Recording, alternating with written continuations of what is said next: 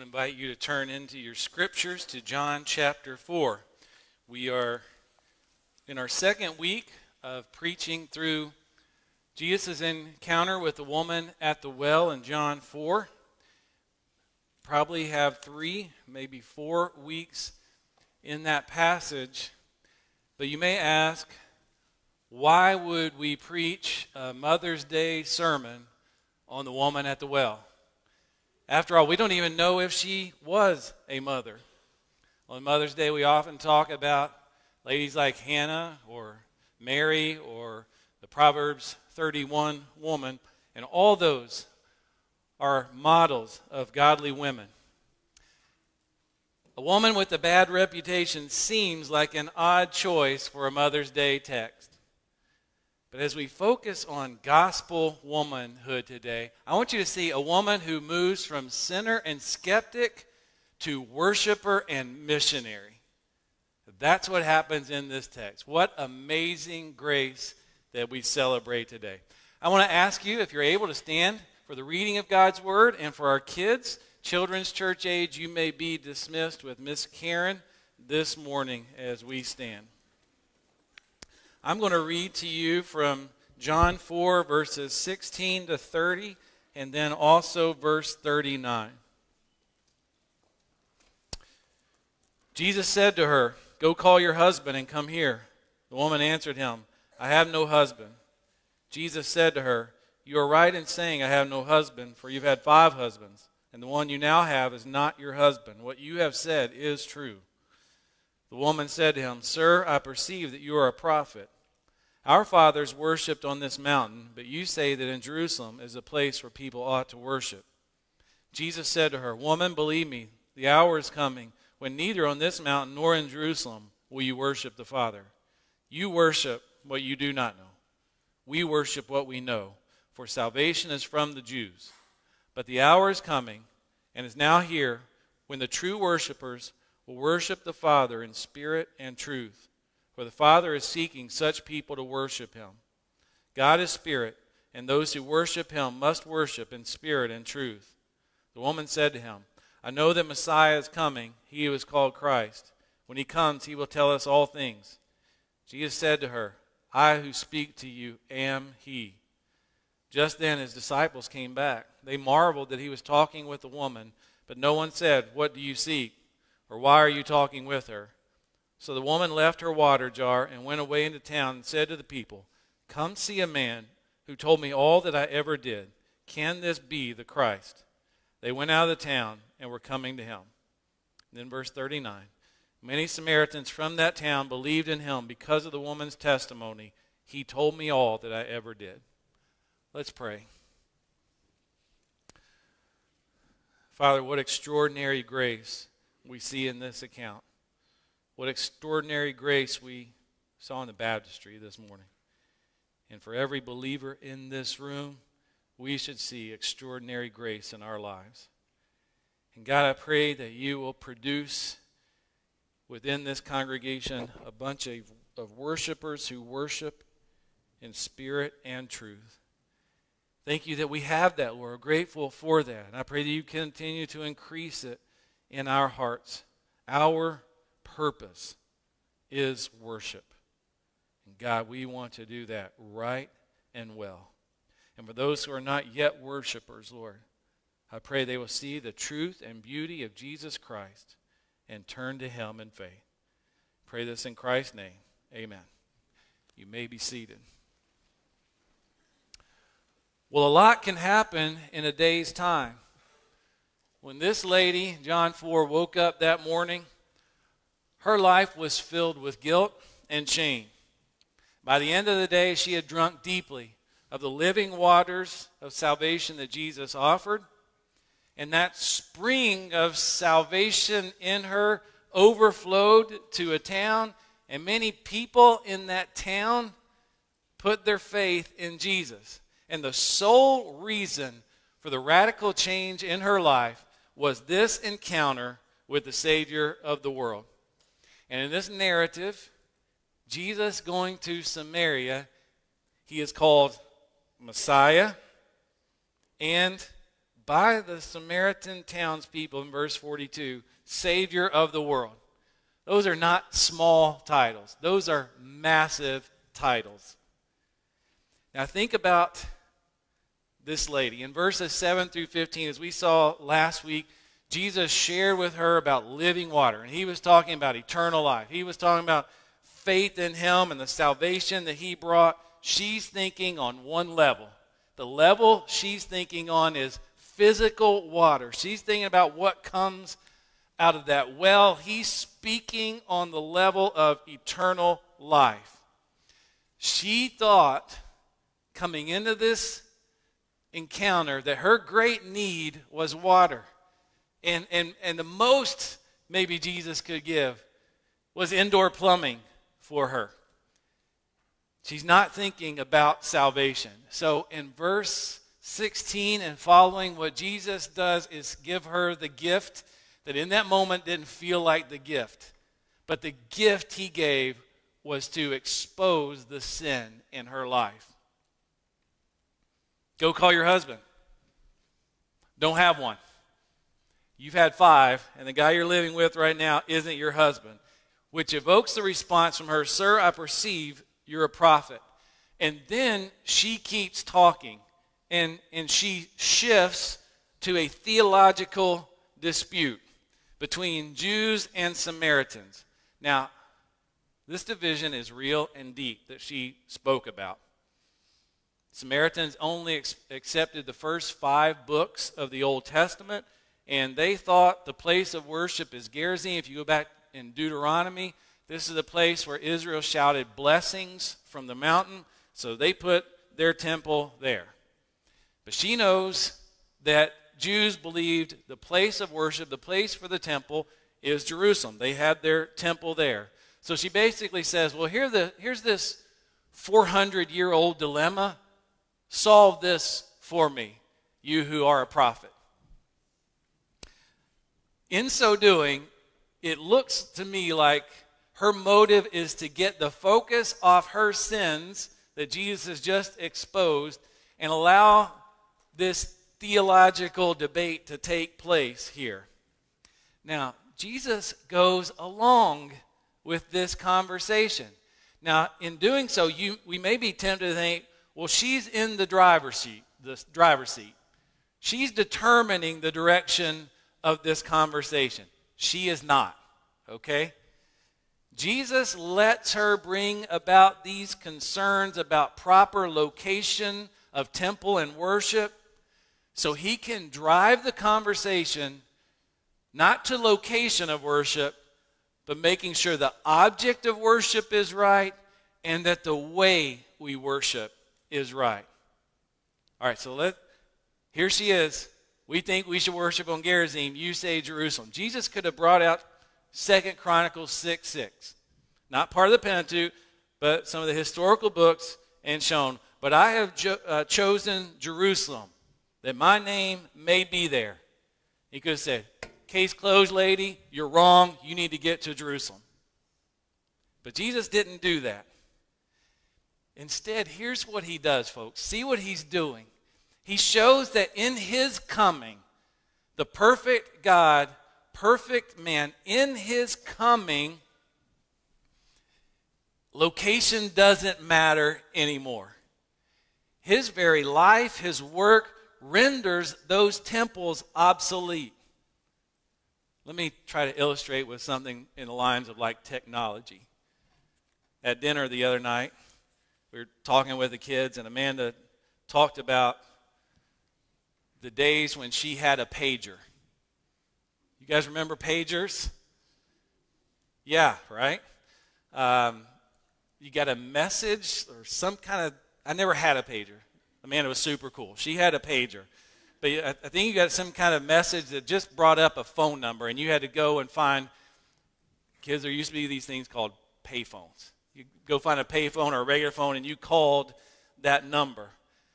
Well, just talking about it, I mean, our kids were, what are these pagers? Like, there's nothing to them for them. Nobody says page me anymore. And the reason they're outdated is because of cell phones. We don't need pagers anymore. Well, that's becoming outdated in the area of technology. Jesus is talking about this massive area of worship. And he's saying, in my incarnation and death and resurrection, temples don't matter anymore. They have become obsolete. You don't have to go to them, but you have to come through me. This is what Jesus is making clear. Gospel women, gospel men, gospel people recognize that we were created to worship. If we boil down our singular, ultimate purpose, that purpose of 8 billion people on the planet right now is they're created to worship. All of us are worshipers. Everybody on planet Earth worships something. Now think of the deluge of idols that exist. I mean, you can go back in Israel's history and look at idols. Moses goes up on the mountain. Aaron and the people are making a golden calf. You think about it, even in Israel's history, the tragedy that they go to the despicable god of the Ammonites, Molech, who demanded child sacrifice. You see in Daniel, people bowing down to Nebuchadnezzar's image that he created. But we can't think that idolatry ended on the pages of the Old Testament. We tend to think in terms of idols as wooden or metal or some type of constructions. But idols are anything that we put in the ultimate place above God. The agnostic Wall Street person who works 18 hours a day is chasing the dollar. Their idol is money. The person on social media who takes and posts 800 selfies a day has the idol of self front and center. It's not if we will worship, folks. It is what will we worship. God created us to worship. Everybody's going to worship something. But until we get the proper object of worship right, we are going to be left discontent and never satisfied. So, in two consecutive verses, verses 23 and 24, Jesus says we're to worship in spirit and truth. I think this is, in many ways, the heart of this text, worship in spirit and truth. And really the heart of Christian discipleship is that we worship in spirit and truth. Let's see these two verses again, verses 23 and 24. Jesus says, "But the hour is coming and is now here when the true worshipers will worship the Father in spirit and truth. For the Father is seeking such people to worship him. God is spirit, and those who worship him must worship in spirit and truth." All right, so let's think about the hour is coming. We can just leave those verses up for a few minutes. The hour is coming and is now here. Reason you don't have to go to the temple in Jerusalem is Jesus has come. Now, right before this, he says salvation is from the Jews. And I think he's ultimately pointing to himself. We can see that slide from Genesis 49:10. All the way back in Genesis, it says, "The scepter shall not depart from Judah, nor the ruler's staff from between his feet, until tribute comes to him, and to him shall be the obedience of the peoples." And in that verse, the him is Jesus. He is the one who is to come. That's who ultimately fulfills this leader in Judah, which is the Lion of Judah, Jesus. And so the hour is his crucifixion and resurrection. Now understand, when Jesus is talking to the woman in the well, he is not going to the cross yet. That is still in the future. The reason Jesus says the hour has come is because in his very incarnation, it has come. In other words, the purpose of his coming from heaven to earth is ultimately to get to the cross, die for our sins, and rise again. So he can say it now, even though that hasn't happened yet, it is certain to, because that's the purpose of his coming. And then Jesus is the one who will give the Spirit, which again happens after his resurrection, but because the Word has become flesh, that reality is going to happen. That's why temples are obsolete. The Spirit of the living God lives within his people. So as a result, true worshipers worship the Father in spirit and truth. And then hear this, what Jesus says. For the Father is seeking such people to worship him. Boy, we should be glad of that, right? I love that the Father is seeking people. Love that he sought me. What undeserved, matchless grace. And then within this, even in these verses, he tells us what God is like. So think about it. In the middle of the two verses, verses 23 and 24, he says something this woman needed to hear. He says something we need to hear, what God is like. And he says, God is spirit. God is spirit. He's not like us. In an age that's so obsessed with self, we need to be reminded that we're not ultimate. We're not transcendent. God is spirit. The Creator is not the creation. He is not one of many gods. He is infinite. He is unlimited. He is everywhere at once. God is not small. God is not a little pal to everyone. God is not a divine vending machine in the sky who is required to give us what we demand. God is spirit. God is sovereign. God is all wise. God is all good. God is all powerful. So Jesus is sharing something about the nature of God. And since that's true of him, those who worship him, I want you to see this in verse 24. God is spirit, and those who worship him must worship in spirit and truth. Not oughta, not really should, not if it's convenient for you, go ahead. Must. This is a divine must. Now we get 3 of these divine musts in John's gospel. 2 of them happen in chapter 3. In chapter 3, verse 7, to Nicodemus and us, you must be born again. And then later on in that chapter, as Jesus is showing, he fulfills that Old Testament story about the snake being lifted up on the pole. He says, so must the Son of Man be lifted up. So I don't want you to skip over that little word must. It's a big theological meaning. So in verse 24, God is spirit, and those who worship him must worship in spirit and truth. So if that's must, we better figure out what it looks like to worship in spirit and in truth. And maybe it helps us to see what that doesn't look like. When we went on our mission trip to Arizona, one of the places that we visited there to try to learn about the culture, to try to get inside the mindset of some of the people there, was St. Xavier's temple. I guess it was a temple. Mission, I guess you'd say, better. Mission. And in that mission, there's this religious syncretism of Catholicism and Native American religion. And it's like those two have come together and amalgamated, and it's just part of the culture there. And people were coming to it. People were coming, and this old mission, this old religious structure, and thinking that could benefit them.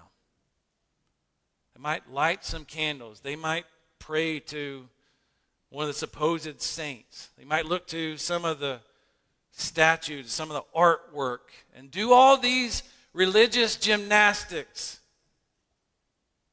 And every bit of it's empty. Every bit of it's futile. Why? Because there's no truth to it. Truth isn't there. The only way worship is authentic and right is if it's done in truth. And apart from that, it's not helpful.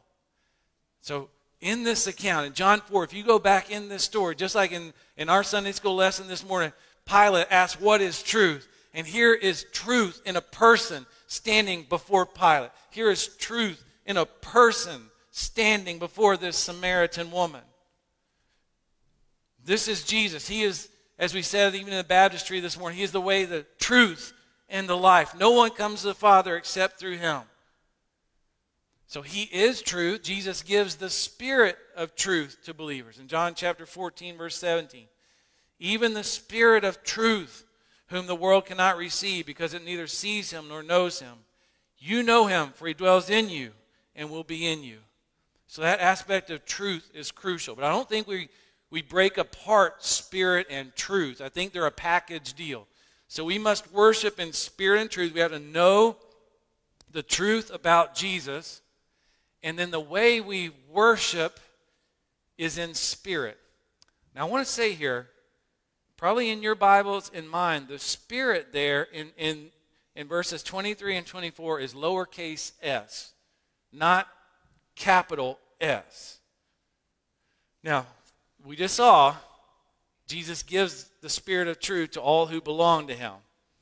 And it's only those people who can worship in spirit and truth. But I think it's right that it's lowercase s here. So what is Jesus saying, worship in spirit, lowercase s?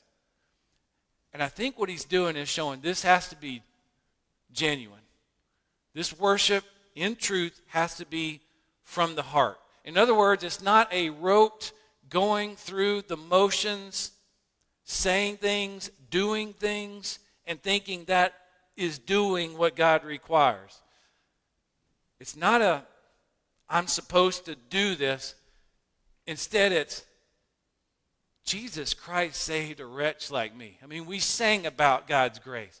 And Jesus becomes my everything. And out of that overflow of my heart is this authentic worship. And you could, some of our folks that went on that mission trip, like you could see people at this mission. They were doing some religious things. But I can tell you that climbing that hill and visiting that shrine-like tomb, whatever it was, that's not worship in spirit and truth like Jesus calls for here. Alongside that, though, we can also show up at Bible preaching churches. We can show up at the right place, right time. We can sing right theology. We can say right things. But boy, if it hasn't penetrated into our heart and changed us so that we love the Lord with all our heart, soul, strength, and mind, it's not the worship God calls for. When we love Him, we personally, as Heather talked about so beautifully in the baptistry this morning, move from just mere intellectual belief in these truth claims of Jesus to, I need Jesus. I'm a sinner. I had to put my faith in Him. That's when true worship in spirit and truth takes place. And in that, we don't promote self. Like we get what John the Baptist said at John 3:30. He must increase, but I must decrease. All right, so let's go back. Think about this woman at the well. As Jesus is sharing with her, I think her worldview is falling apart. Like this is a crisis time for her. She thinks, well, if I just go to Gerasene, I'm fine. But this guy, who I just thought was some Jewish guy willing to talk to me, she's having to wrestle with, is this the Messiah? Who is this guy? God gave us the exact revelation in Scripture that He wanted us to have. But if you're like me, sometimes we wish we got some more details in some of it. I would love if God had given us an appendix to the Gospel of John and said, oh, by the way, here's how this lady's life looked from that day forward. I think some things Jesus just meant for us to learn in heaven. So I think we'll get to learn more about that there. But we want the rest of the story, right? Some of you are old enough like me to remember Paul Harvey, right? Remember the rest of the story. Like that, he would tell these things where he documents these true stories that are often unknown to us. We just like to sit down with a woman at the well and say, tell me about your life, how it went from sinful lifestyle to living for Jesus. Someday in heaven, hopefully we'll get to see that. But I think we see it even in John chapter 4. I think the way that John unfolds this story in his gospel, that we see her life is changed. Now, if you there's a certain way of looking at this, that this is just a chance meeting that Jesus happened to run into this woman. Don't see it that way. This is the sovereign purpose of God for Jesus to come and interact with this woman so that she drinks the living water and her life is fundamentally changed from this day forward. I think she's starting to think Jesus is unique. And think about who she was. This is a woman whose identity is sin at this point. She comes to the well at noon. Instead of in the morning or late in the evening when it's cooler, she comes alone instead of with the other women in the town because she's a social outcast. She has a bad reputation. So her identity is her sin. By verse 42, I think her life has changed. They said to the woman, "It is no longer because of what you have said that we believe. We have learned for ourselves, and we know that this is indeed the Savior of the world." Now think about how her view of Jesus has changed throughout these verses. At first she's skeptical. Are you greater than our father Jacob? And the answer that she implies by that question is, there's no chance you're greater than our father Jacob. By verse 25, verse 20 or so, she acknowledges, well, you're a prophet. Verse 25, I think she's leaning into Jesus might be the Messiah. And it's to her, like she's, I know when Messiah comes, that he will tell us all things. And Jesus just says to her, I who speak to you am he. Now, it's not to good religious leaders in Israel that he says this. It's not even to the common Jewish person that he says he's the Messiah. It's to this sinful Samaritan woman that he reveals he is the Savior or he's the Messiah. Now, Jewish people had some things in their mind when they hear that term. They're thinking political, conquering ruler. She doesn't have that same ideal. So he says to her, I who speak to you am he. Now listen, I don't think there are throwaway verses in the Bible.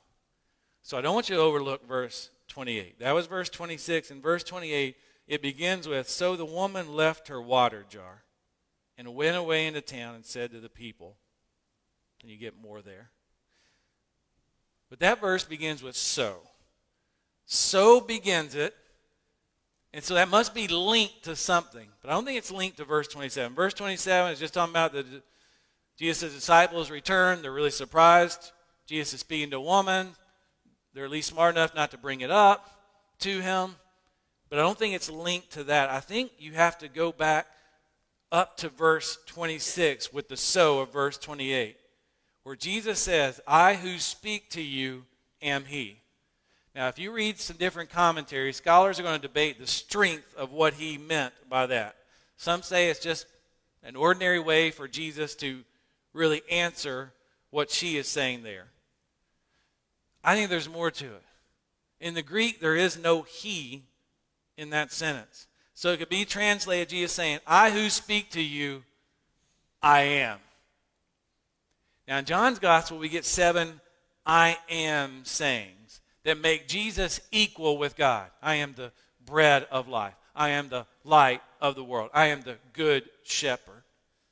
I think Jesus is revealing something very deep to this woman. I think he's claiming to be the Messiah.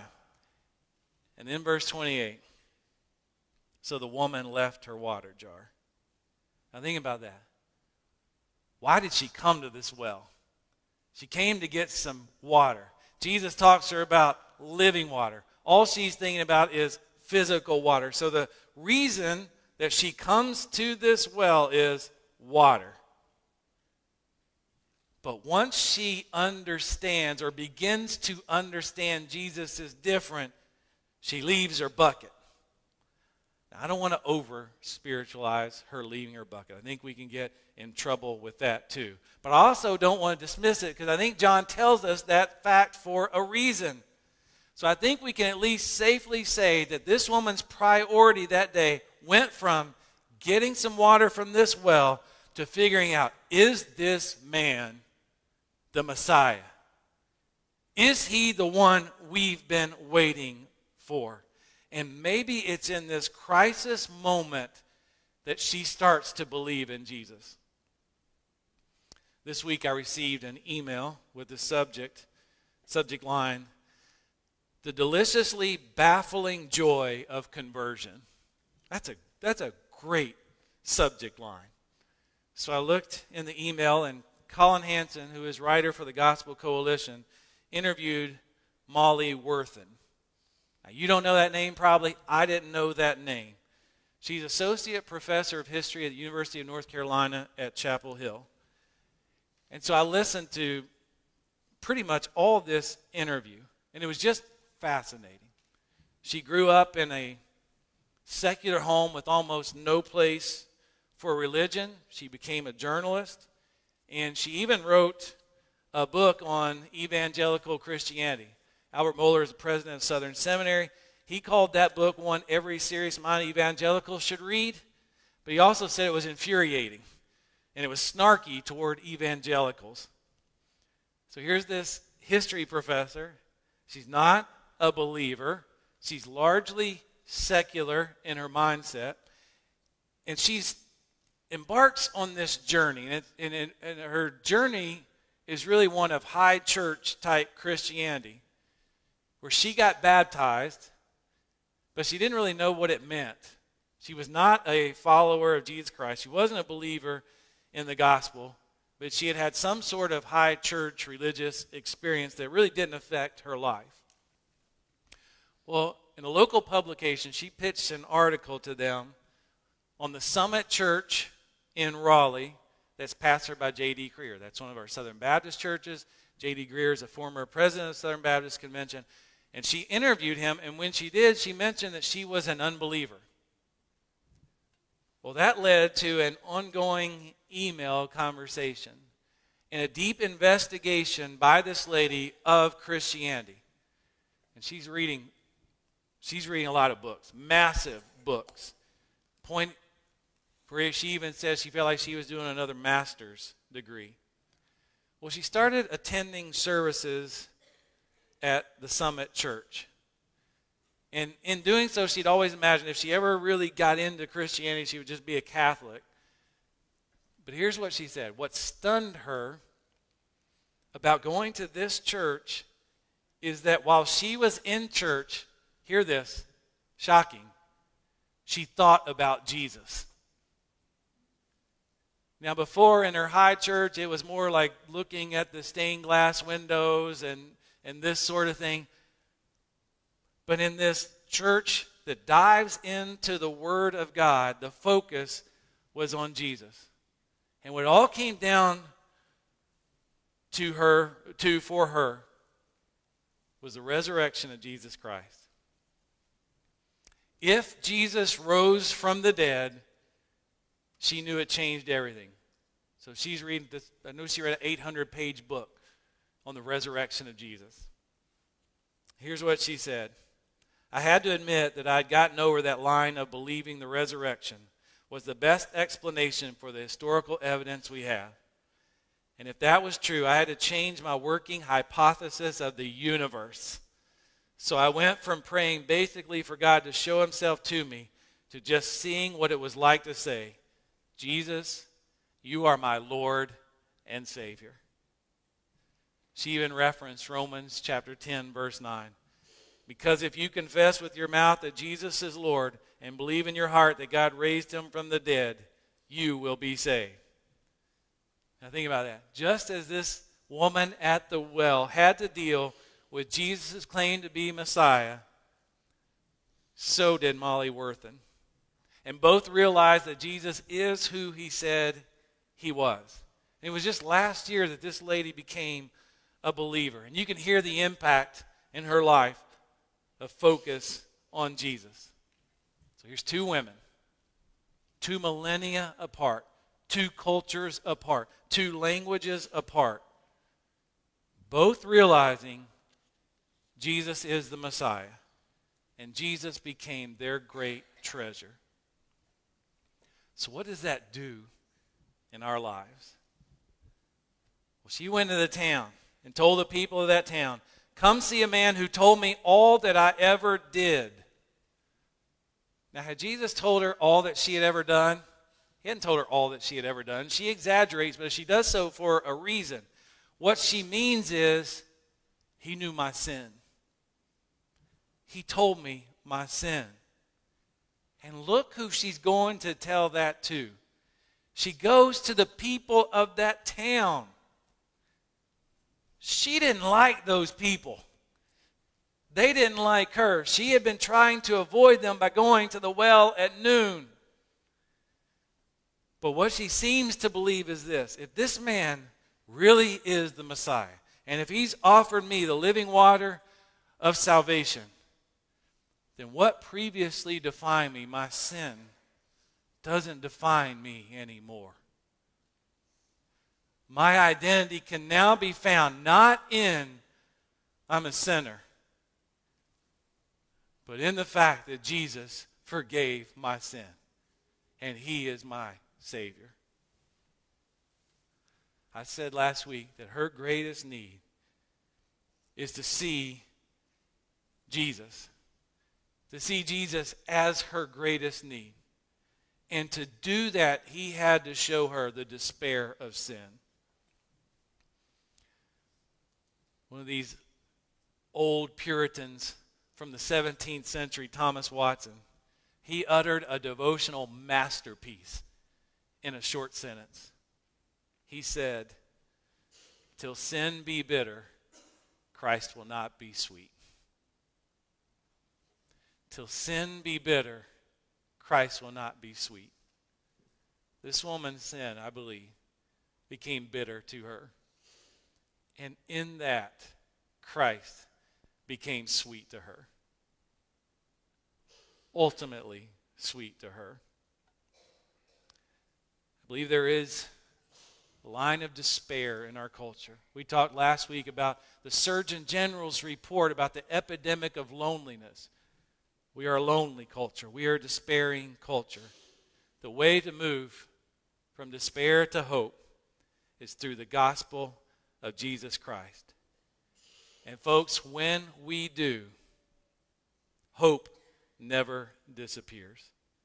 So in this day where we celebrate women, we celebrate gospel womanhood, it's a hard day for many. It's a day when joy and sorrow exist, maybe in the same heart, often on the same pews. But even in the midst of grief, for the follower of Jesus, they're never without hope. I mentioned that Colin Hansen interview with Molly Worthen. The name of his podcast is Gospel Bound. In the tagline, I love the tagline. Here's his tagline: when we're bound to the gospel, we abound in hope. When we're bound to the gospel, we abound in hope. And church, if you're a follower of Jesus Christ, your hope is not little. Your hope is abounding, overflowing, always there. Gospel people have great hope. Let's pray. Father, thank you for this opportunity to dig again in this story of the woman at the well. Thank you, Father, for the divine, sovereign will of God for Jesus to interact with this woman at the well. Thank you for the profound change in her life, for the profound change in those townspeople, and Lord, that same profound change for every person who has put their faith in Jesus. And God, today I pray on a wonderful day where we celebrate moms and gospel womanhood, I pray that we're also abounding in hope as we're bound to the gospel of Christ. In his name we pray. Amen. Amen. Would you stand with us?